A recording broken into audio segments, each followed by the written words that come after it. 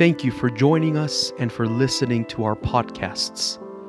We hope that this may enrich your walk with the Lord Jesus Christ.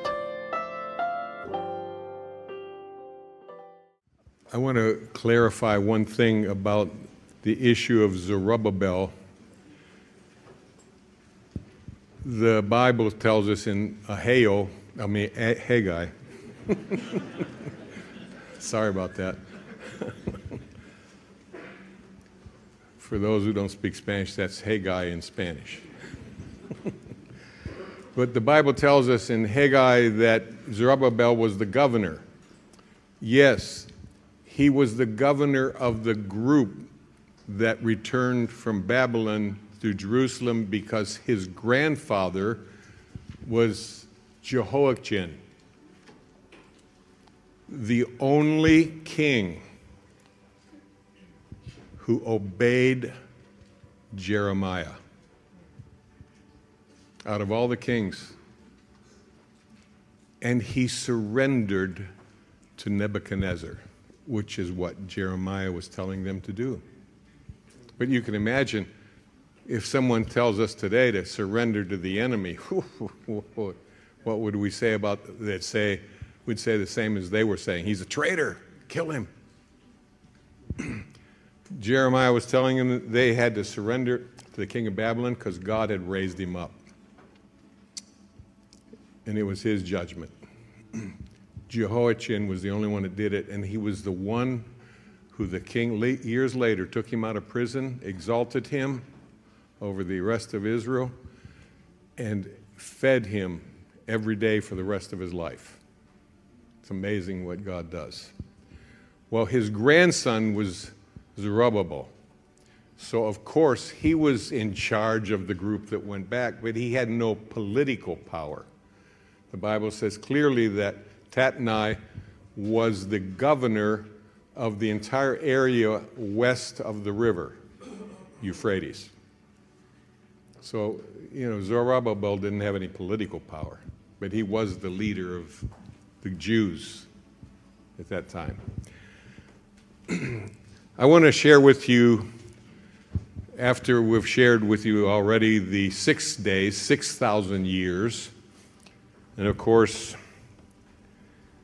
as we shared yesterday, there were 2,000 years between Adam and Abraham, 2,000 years from Abraham to Christ, his birth, 2,000 years from the birth of the Lord in the first coming to the birth of the Lord in the second coming.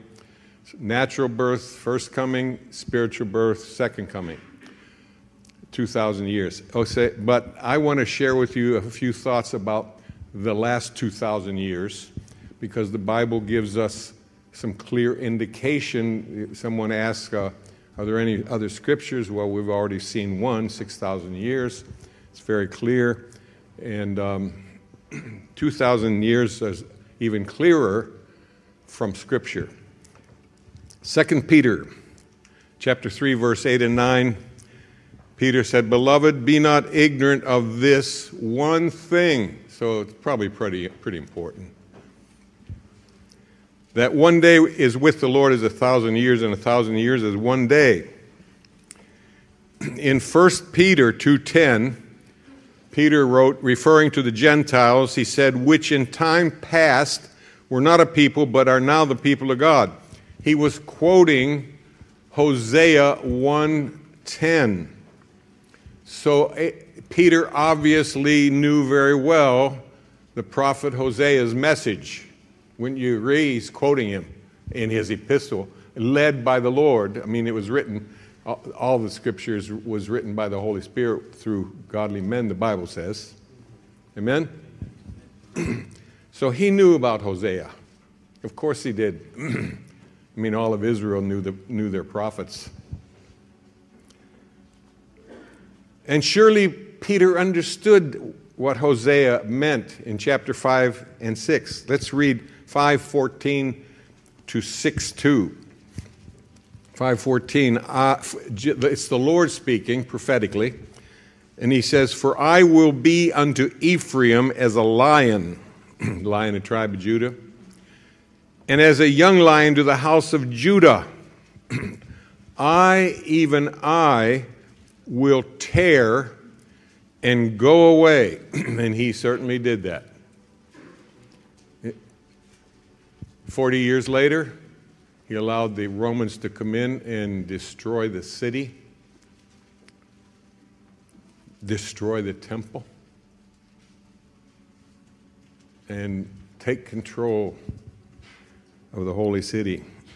Again, they had it before also. I will tear and go away. I will take away, and none shall rescue him. I will go and return to my place till they acknowledge their offense and seek my face. In their affliction, they will seek me early. Obviously, that's the Lord. And he returned to his place, to heaven. Then Hosea 6:1-2. Come, and let us return unto the Lord, for he hath torn, and he will heal us up. He will heal us. This is what the Jews will finally say after the destruction that is at the door right now. Come, let us return unto the Lord, for he hath torn, and he will heal us. He hath smitten, and he will bind us up. Now listen to what the Holy Spirit says through Hosea. After 2 days will he revive us. He's already done that. 1947. 2,000 years later. After 2 days he will revive us. In the third day he will raise us up. Resurrection. And we shall live in his sight, the 1,000-year reign. Peter understood this, and he said, "This, you need to know one thing. A day is 1,000 years." And he quoted Hosea. He knew this message. And it's happening before our eyes. We are, by the way, we are in a delay. 30 years. I have no doubt whatsoever that this is the delay. And the third day, the millennium, has already begun. It began in 1996. That's a fact. That was the end of the 6,000 years. We're now in the beginning of the third day, the 1,000-year reign. And we're in a delay of 30 years, same as the Old Testament began, same as the New Testament began, and now that's how the millennial kingdom is beginning. 30-year delay with the end of the church age. And then it says in Revelation that Jesus Christ is going to reign with his saints for 1,000 years. Well, God's a pretty good mathematician, and he does things pretty precisely, usually to the very day. So if he's going to reign with his saints for 1,000 years, that means there will be a 30-year delay before entering eternity. Do you see it or no? If he's going to reign 1,000 years with his saints, well, that doesn't start until the first 30 years are over. And so he has to go 30 years beyond the 1,000 years that we would normally consider 1,000 years. He has to go beyond to reign 1,000 years with his saints. Is that too deep? Amen. So that's the 2 days, but it's also revealed by the words of Jesus. The Pharisees came and tried to scare him. You better leave because Herod wants to kill you. Herod didn't want to kill him. Herod wanted to see him and see a miracle, the Bible says. They were just trying to put fear in them. So Jesus, really trembling, he says, go ye and tell that fox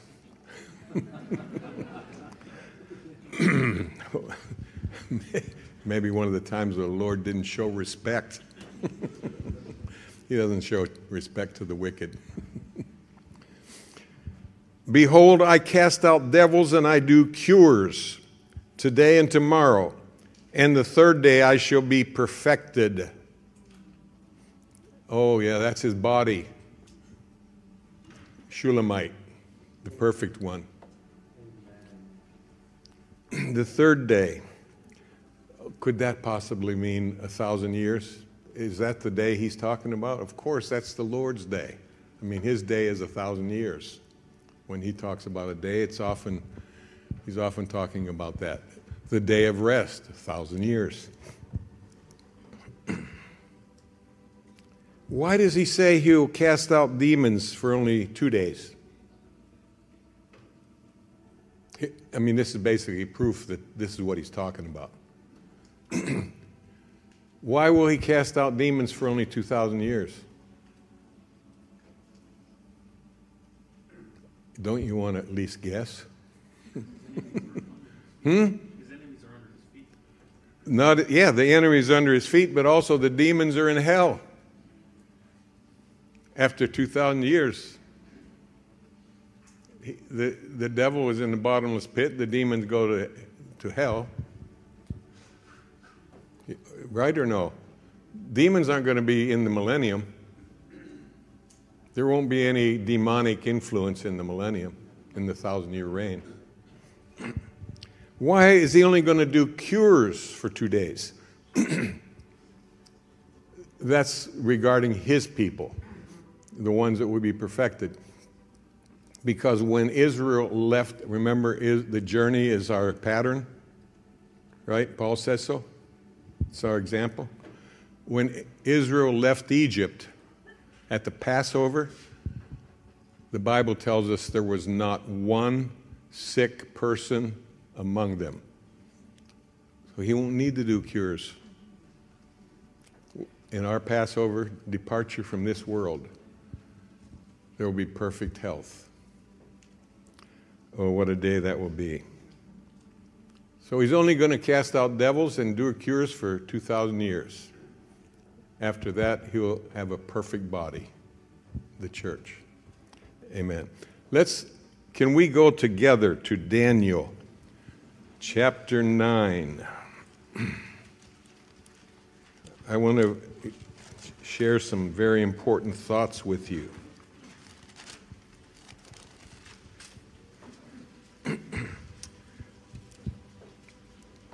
I want to read with you, beginning in verse 25, the last 3 verses. Know therefore, Gabriel is giving him the revelation of the 70 weeks. Know therefore and understand that from the going forth of the commandment to restore and to build Jerusalem unto the Messiah, the Prince, shall be 7 weeks, that's 49 years, and 62 weeks, that's 434 years. And I give the exact dates and how it fits exactly from the command to restore in 445 by Artaxerxes to restore the city of Jerusalem. Okay, and it fits perfectly to the birth of Jesus in the manger.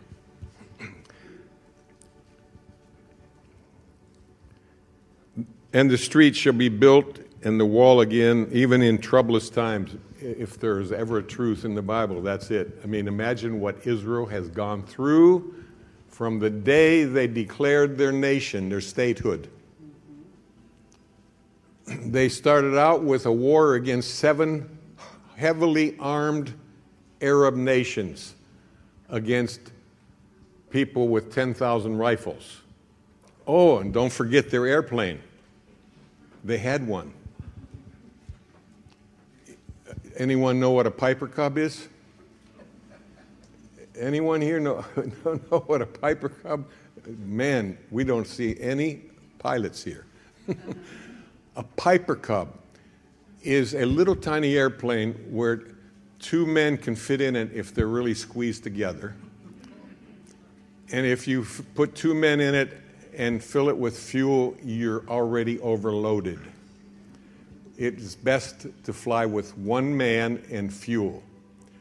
And it will fly at about 80 miles an hour. It's really moving. It couldn't even think about carrying a bomb. It wouldn't get off the ground.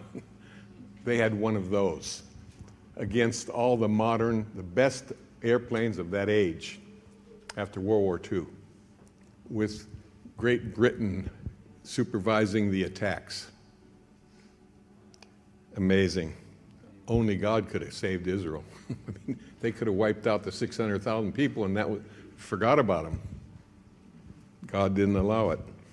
Anyway, it was troublous times.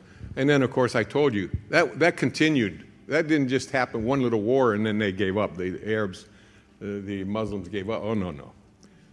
When we lived there, there were terrorist attacks every 20 minutes, 24/7, day and night. The world doesn't hear a thing about that. They only hear when Israel decides they're going to stop the terrorists. They're not allowed to stop them.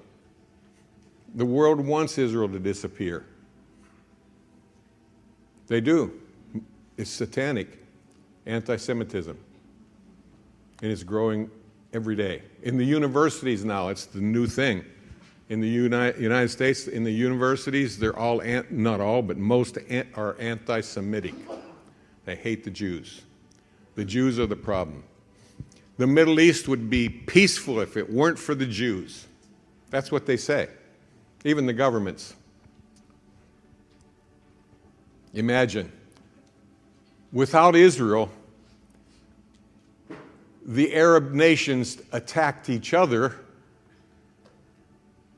continually. There was civil war. There was a war against one nation after another. Iraq attacked the neighbor. That was just a few years back. Iran attacks others. I mean, they love to have war. And if Israel's not there to have war against them, they just war against each other. It wouldn't make the Middle East safer. It'll make it much less safe. I mean, imagine how peaceful Israel is.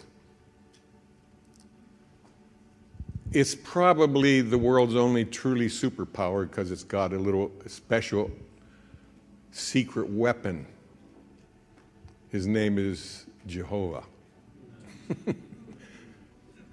You know, when we lived in Israel, the United States did an exercise with the two air forces, Israeli Air Force and U.S. Air Force. And what they did, and this isn't hearsay, we were there, it was all over the news, we knew the day, everyone knew the day, it was a big deal. The U.S. put up 100 fighter jets, and Israel put up 100 fighter jets. And they had an electronic war. They could shoot at each other with electronic bullets, and their airplane would detect, and the controllers on the ground would see if an airplane got hit by an electronic bullet, and they would say to that pilot, "You got to land. You got hit." So he lands. What do you think the score was? I mean, nobody in Israel could believe it, but we were very proud of Israeli pilots. It was only 99-1. Israel lost one airplane and the U.S. lost 99. That's a superpower. I mean, God does things like that. He was showing them that he can do that now. So anyway, troublous times, they've had it continually. And after 62 weeks or weeks of years, shall Messiah be cut off. We already talked about that yesterday, but not for himself. and the people of the he embraced the cross for us. And listen to this now.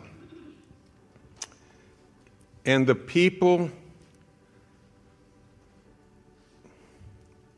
of the prince that shall come shall destroy the city and the sanctuary. How many of you, I know everyone here probably hates grammar, but the people will destroy the sanctuary. What's the subject of that sentence?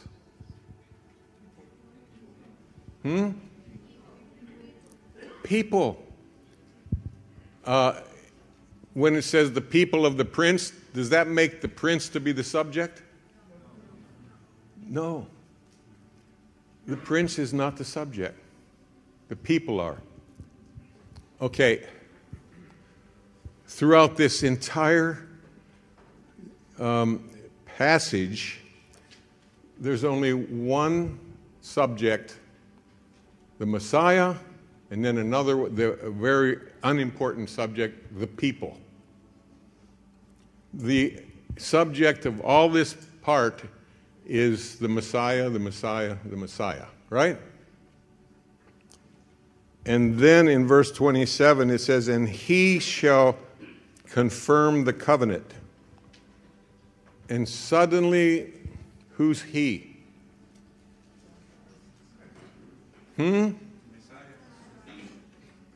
Well, the popular doctrine says it's the Antichrist. If he is the Antichrist, God made just a small grammatical error in the Hebrew.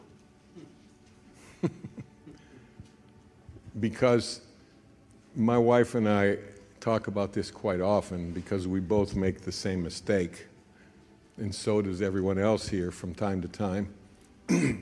We're talking about John, and we talk about John for 3 or 4 minutes, and all of a sudden we say, and he borrowed my book and didn't give it back. Who did that? We're talking about John, right? And we use a personal pronoun and say, he borrowed my book and didn't give it back. So who do you think that would, the person that's listening to me would think that is? John, right? Oh, no, it's not John, it's Peter. I forgot to introduce Peter in our talk. In any language on earth, that is a grammatical error. It's called a reference error. You cannot use a personal pronoun, he, she, it, they, unless you have introduced that subject to the conversation. You understand? Obviously. It's called a reference error. Well, if he is the Antichrist, the Holy Spirit made a grammatical reference error in this passage. I doubt that he goofed. What do you think? No, but let's continue. Chapter 9, verse 27, and he shall confirm the covenant with many for 1 week, and in the midst of the week he shall cause the sacrifice and the oblation to cease. And for the overspreading of abominations, that means overspreading means the multitude of abominations. He shall make it desolate, even until the consummation, and that determined shall be poured upon the desolate. All right, here are what I call the 8 foundation stones to end-time doctrine. And I've shared this with pastors in many, many denominations. And they like my 8 foundation stones. They agree that it is what the body of Christ, the evangelical world, believes about the end. In fact, it's quite amusing because, well, I won't say, but let me give you the 8 foundation stones. First of all, they call this the last week. How many of you have heard people talking about the last week? Almost no one. Well, if you talk to, okay, if you want to find out about the last week, just borrow any evangelical book about the last days, what's going to happen? And almost always it will start off saying, we all know that there will be 7 years of tribulation in the last days because of it being the last week of Daniel's prophecy of the 70 weeks. It's the last week. That's what they call it. Well, error number one is it doesn't say last week, it says for the other week. There could be a big difference. We already got 69 weeks. We got the 7 weeks and the 62 weeks. And then it says, and for the other week. The other week, not the last week. Could there be a difference? We'll see. But anyway, the doctrine says that there will be 7 years in the end because of the last week. The second foundation stone is the last 7 years are marked by a 7-year agreement that the Antichrist will make with Israel in the Middle East.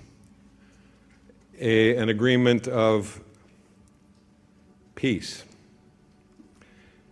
The third foundation stone, and some of you have a good background in different denominations. If I say one foundation stone that is not believed by the evangelical world, please raise your hand and tell me that. Nobody believes that. The third is the Antichrist will break his 7-year agreement with Israel after 3.5 years. The fourth stone is when the Antichrist breaks his agreement, the Great Tribulation begins and lasts for 3.5 years. Most Christians don't realize that the theological world says there's 7 years of tribulation in general, but 3.5 years of Great Tribulation. All those who've studied the Scripture about it, they agree it's the last 3.5 years that is the Great Tribulation. Okay? Part of the stone number 5, part of the agreement that the Antichrist makes with the Jews will make it possible for them to rebuild their temple in Jerusalem. True? Anyone heard these things? Really? No one? There are a few here. So we got 10 witnesses maybe. Number 6, the Jews will restore animal sacrifices in their rebuilt temple. Number 7, 3.5 years into this 7-year agreement, the Antichrist will offer a pig or some other unacceptable sacrifice on the Jews' new altar in the temple. Number 8, the Antichrist's offering on the Jewish altar is what the Bible calls the abomination of desolation.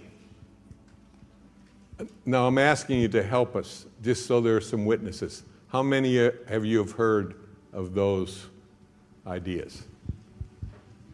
Whew. Plenty of witnesses. I haven't made up anything, right?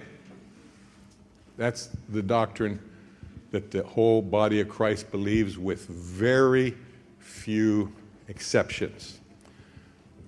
I would like to, the way we start any seminar on strictly the end time with pastors and leaders and sheep is 2 Peter 1:20, no prophecies of the Scriptures are private interpretation. Are we all willing to lay aside our private interpretations, preconceived ideas? Oh, yeah, sure.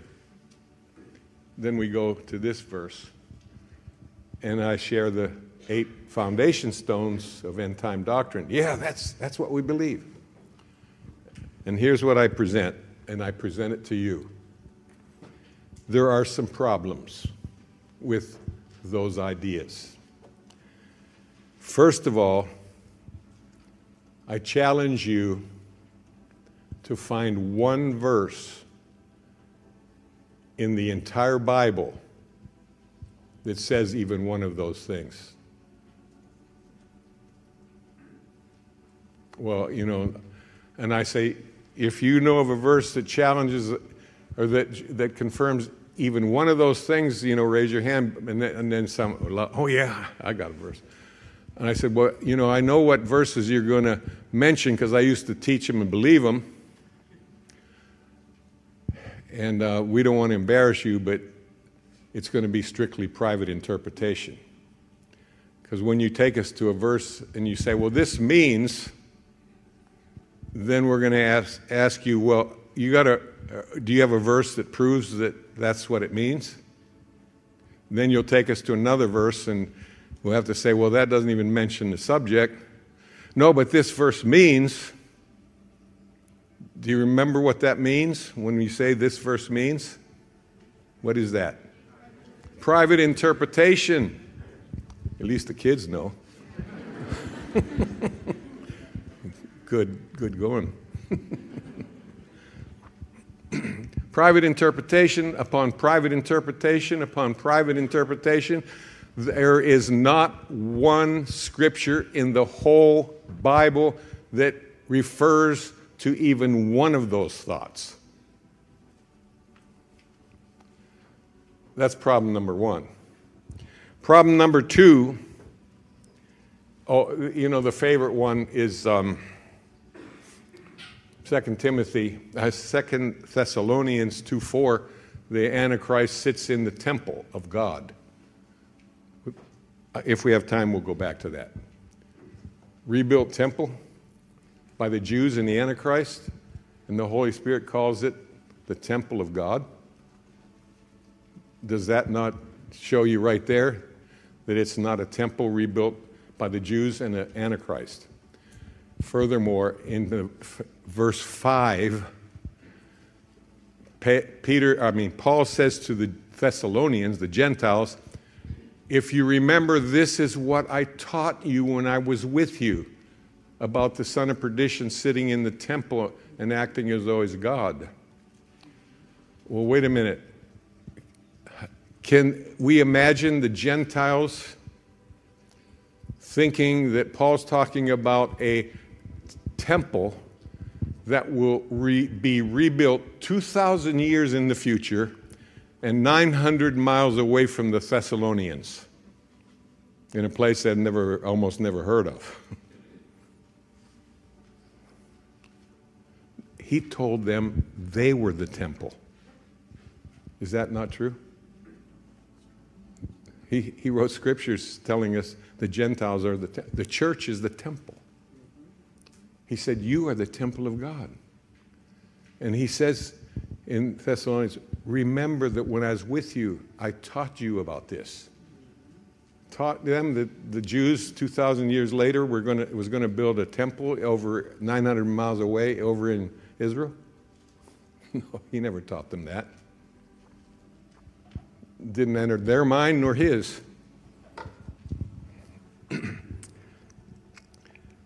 All of these private interpretations were invented. We have all the facts. I can document all of this. It's even in some encyclopedias. A lot of it, most of it is in encyclopedias. All of these interpretations were invented by a Jesuit priest named Francisco Rivera, and he wrote a book about it in the year 1585. And it was to counteract the Lutheran movement, because the Lutherans were saying the Antichrist, the Pope was the Antichrist. They were saying that. And so this Jesuit priest said, oh, no, the Antichrist is going to have power for 7 years and make a covenant with Israel. And so our Pope has already had a lot more than 7 years, so he can't be the Antichrist. Well, guess what? The Lutherans didn't buy the book. They didn't agree. But lo and behold, So, by the way, all of those 8 foundation stones came straight out of the Catholic Church. Okay, so in about 1810, a Scottish minister named Edward Irving, and again, these things are in encyclopedias. I'm not inventing them. Edward Irving, Presbyterian pastor, got a copy of Rivera's book, thought it was really interesting stuff. So he started to preach it, the 8 foundation stones, the 8 ideas. As a result of his preaching, a young woman named Margaret MacDonald had a vision that confirmed what Pastor Irving was preaching. And it became really well known over in Great Britain. Margaret MacDonald, the vision confirms Irving's preaching from Rivera's book. That's what's going to happen. Well, a man named John Darby heard about Margaret MacDonald's vision, and John Darby was the founder of the Brethren. Anyone ever heard of the Brethren? Nobody? Few people. They still exist. Sister Mercy knows about them, right? Sister Mercy is visiting us from London, but we knew her in the church that Hebron has in Botswana many years ago when we were young. Younger. And then she went to London as a nurse. She's been there for how many years? 23 years. She's still serving as a nurse. But it's nice to have her. Anyway, yeah, the Brethren still exist, that denomination. John Darby. So John Darby heard the vision of Margaret MacDonald, and he interpreted the vision for other people and for her. Said this means this, and that means that, and that means the other thing. Then John Darby went to a friend of his whose name was Charles Scofield. How many have heard of him? That name, Charles Scofield. Charles Scofield at the time was editing the Bible, putting in commentaries. And so John Darby asked his friend Charles Scofield to do him the favor of using the Bible to prove his interpretation of Margaret MacDonald's vision that came from Pastor Irving's preaching that came from the Jesuit Rivera. This is all documented, folks. I'm not making this up. And Charles Scofield obliged him. He used the Bible to prove through private interpretation all of those 8 foundation stones. And tragically, the evangelical world swallowed it, as we say in English, hook, line, and sinker. The whole thing became the doctrine of the evangelical world. It is carefully crafted by the devil himself to cause people to reject the Lord in the last days. I'll show you why a little later. Another problem, if this is the Antichrist, and if these 7 foundation stones are true, the third problem I want to give you, number 1 is there's not one single scripture to confirm even one of them. Number 2, it came from the Catholic Church through a Jesuit priest. Number 3, The Hebrew says, in the Hebrew it's very clear, the person who makes this covenant, the covenant, confirms, it says, the covenant for 1 week. The Hebrew is very clear. Whatever he does it for 7 years, not for 3.5. You understand? Look, if someone says he confirmed a promise for 7 years, would you say, well, after 3.5 years, he broke his promise? Let me repeat that. You're talking to someone, and you say, Peter made a promise that he kept for 7 years, but he broke it after 3.5. Does that make any sense? Or yes? It does? He kept his promise for 7 years, but he really broke it after 3.5. Some people think that makes sense. I can tell on your face. How can you keep the promise for 7 years and break it after 3.5 of the 7? He made a promise and kept it for 7 years, but during those 7 years, he actually only kept it for 3.5. Then he didn't keep it for 7 years, right? What this person does, according to the Hebrew, he keeps it for 7 years. He fulfills the covenant for 7 years, not for 3.5.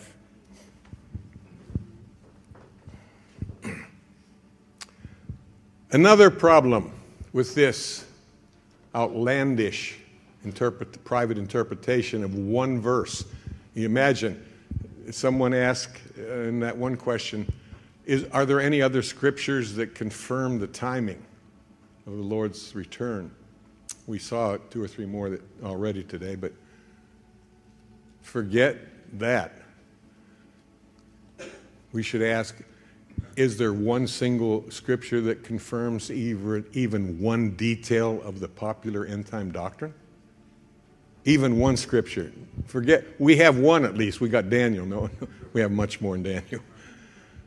But even if all we have is Daniel, that's a lot better than having absolutely no confirmation from the Bible about anything the church believes. Isn't that a little worse? 1 Kings 8:23 is a fourth problem. It declares, the Lord God of Israel, Lord God of Israel, there is no God like thee, in heaven above or on earth beneath, who keepest covenant, that fulfills your promise. How many of you know that the devil is the god of this world? There is no God in heaven above or in the earth beneath that keeps his promise. That's what it's saying. Keeps covenant. Listen, the devil is incapable of keeping a promise for 2 seconds, much less for 3.5 years. He's a liar by nature. He's incapable of telling the truth, like some people.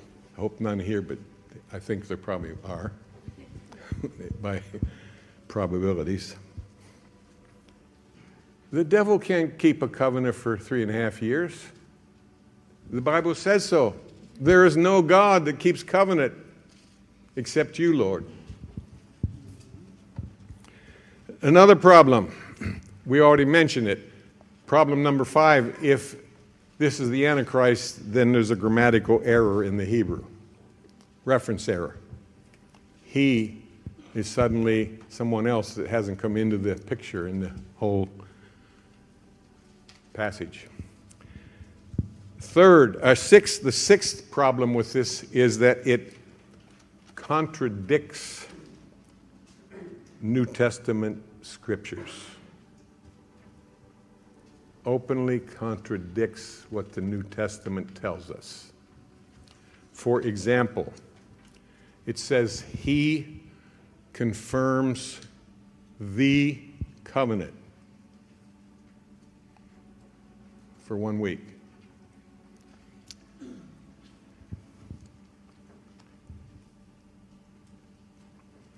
Romans 15 and verse 8. Jesus Christ was a minister of the circumcision for the truth of God, to confirm the promises made unto the fathers. In other words, to confirm the covenant. That's the promises. Okay? Jesus Christ, in his ministry, confirmed the covenant. Any observant Jew, and I know this from experience and from living in Israel, any observant Jew knows the bottom line regarding what the covenant is. For them, the covenant, and it was true for the 12 apostles in Acts 1:6. To the Jew, the covenant is the kingdom, that they will receive the kingdom of God. They will be citizens of the kingdom of God and be blessed by the kingdom of God. That's the covenant. And that Abraham's descendants will inherit the earth, the kingdom. Romans tells us that. And Jesus came preaching what? The kingdom of God and all of its power and authority and glory. Preaching the kingdom. After the cross, for 40 days, he talked about one thing, the kingdom of God. Acts 1:3. 3 verses later, and the apostles, I should not have mocked them. I was only kidding. I was playing when I said, "Oh, the Lord must have said." When they said, "Lord, are you going to restore the kingdom to Israel now?"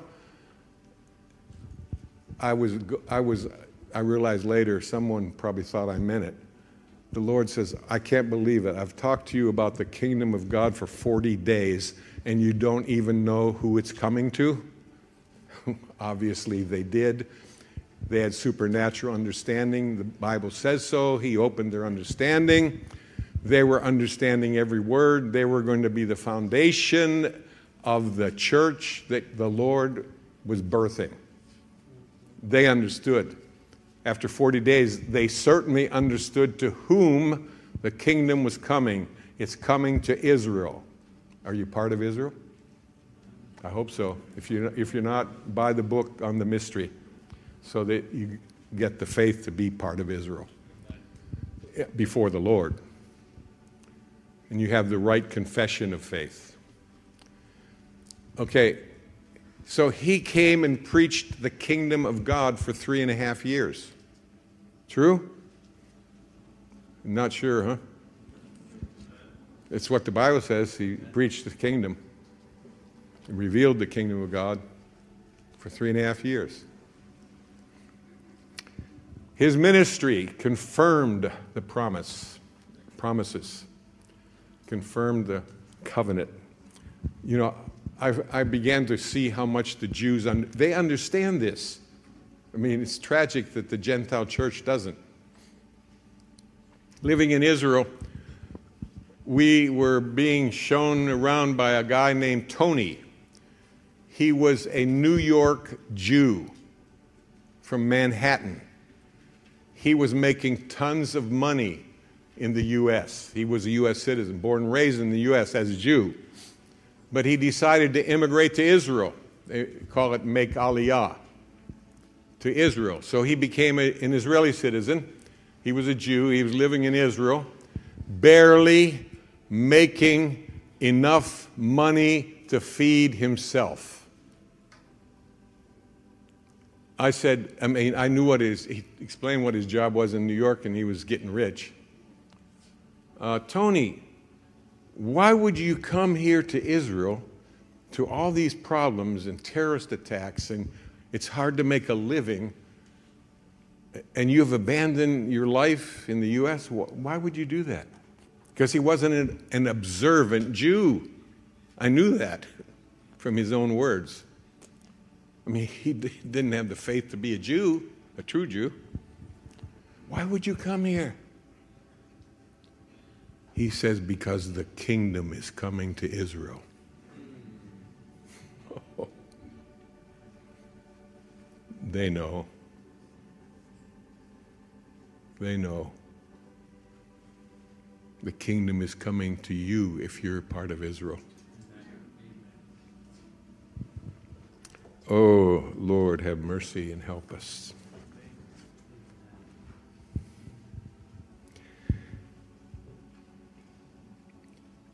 The covenant is clear. It's a kingdom. Here's what the Lord said to Israel, Exodus 19, 5 and 6. Now therefore, if you will obey my voice, indeed, and keep my covenant, then ye shall be a peculiar treasure unto me above all people, for all the earth is mine, and ye shall be unto me a kingdom of priests and an holy nation. That's the promise he gave them when they were straight out of Egypt. That's the covenant he made with them. They know that. The apostles knew that in Acts 1, verse 6. Oh, Lord. Matthew, it says, and he shall confirm the covenant with who? With many. He confirms the covenant with many. How many of you know that covenant and testament are the same thoughts? Okay. Matthew 26, 28. He said in the upper room before going to the cross, he said, the cup, he gave them the cup and said, this is my blood of the New Testament, new covenant, which is shed for who? For many.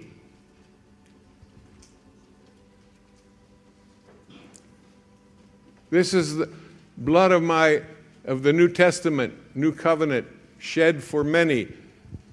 He, Daniel 9:27, shall confirm the covenant for 1 week, and he confirms it with many.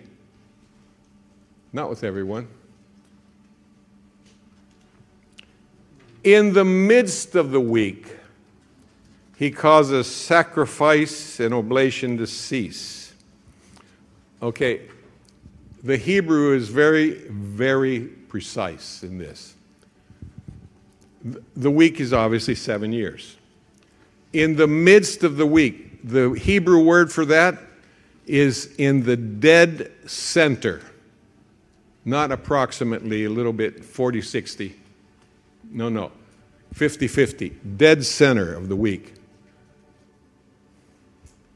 So that's exactly after 3.5 years. Right? You understand? Some of you are lost. I think maybe we've taught you too much. This is life-changing, people. Amen. If you ever put forth a little effort, mental effort, physical effort, then do it for these last few minutes, a couple hours. Okay? We're going to have one session this afternoon and then time for questions and answers. But let's try to concentrate. It's an important issue. A third of the Bible is about these things. In the midst of the week, right after 3.5 years, he causes sacrifice and oblation to cease. Who did that? Not the devil. Hebrews said Jesus, by one sacrifice forever, caused the others to be of no avail, to cease. The New Testament is very clear. He did all this. And for the enormous amount of abominations, he will make it desolate. Who made desolate the people of God? Jesus said, "O Jerusalem, Jerusalem, your house is left unto you desolate." It's the Lord who brings the desolation, not the devil. He's sovereign. Amen. Satan, from the beginning, has tried to usurp the place of God. Right? That's where he fell. Did you know that? How many knew that? Most of you? He tried to sit in the throne of the Lord. He's still trying to usurp the position of God. That's how the Catholic Church put him in this verse 27. And the Church of Jesus Christ, the true church, the evangelical world, has accepted his usurpation, accepted that he takes the place of the Lord in one of the most important verses in the Bible. How sad. It's the Lord who did all of these things, and the New Testament says so. It's not our interpretation. Each detail, he did it. For example, the week is divided into 2 periods of 3.5 years, and the week clearly is talking about the kingdom being preached, being revealed. He preached the gospel of the kingdom for 3.5 years. We have to find in the Bible 2 periods of 3.5 years. Yes or no? Or else it's private interpretation. And the New Testament begins with 3.5 years, and in Revelation it ends with 3.5 years, and the 2 witnesses are going to preach the gospel of the kingdom for 3.5 years, and then Jesus said, the end comes. So it's very clear. Why it's divided into 2 halves? Because beginning and end. 3.5 years of the gospel of the kingdom preached, and then at the end, 3.5 years, the gospel of the kingdom would be preached. And then the end comes. So the 3.5 years are very clear. You know, John Darby talked Charles Scofield into adding the 3.5 years in Revelation 11 to the 3.5 years in Revelation 12 to come up with, 7 years. Well, why didn't they also add the 3.5 years in chapter 13? Oh, no, but 10.5 years, that doesn't fit. Doesn't fit what Rivera taught. The priest, imagine. It all came from his book. So it's obvious. All of the things we've heard are going to happen. And I'm sorry to say it, and I say it in fear and trembling, but I know it's true. And I wouldn't say it if I didn't know it's true. All the things we've heard are going to happen in the last days are myths. They're lies. And they're going to deceive millions of Christians. That's why most of the Christians, 90%, are going to deny the Lord or fall away.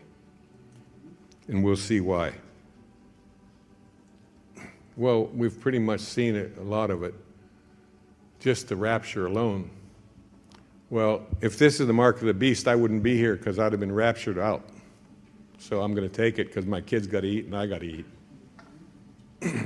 Just that is going to reap millions of Christians. And then we'll see another thing that will reap millions more. I can't believe this. We just ran out of time, didn't we?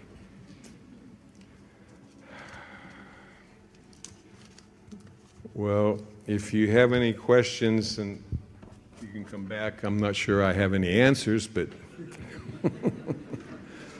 we can see what happens. We're going to have another session to finish the seminar in the afternoon, and then question time. Thank you for listening to Hebron Ministries podcasts. Christ in us is the hope of glory. We hope that Christ may be glorified in the church. If you would like to know more about Hebron Ministries International, please visit us at www.hebronministries.com. Thank you.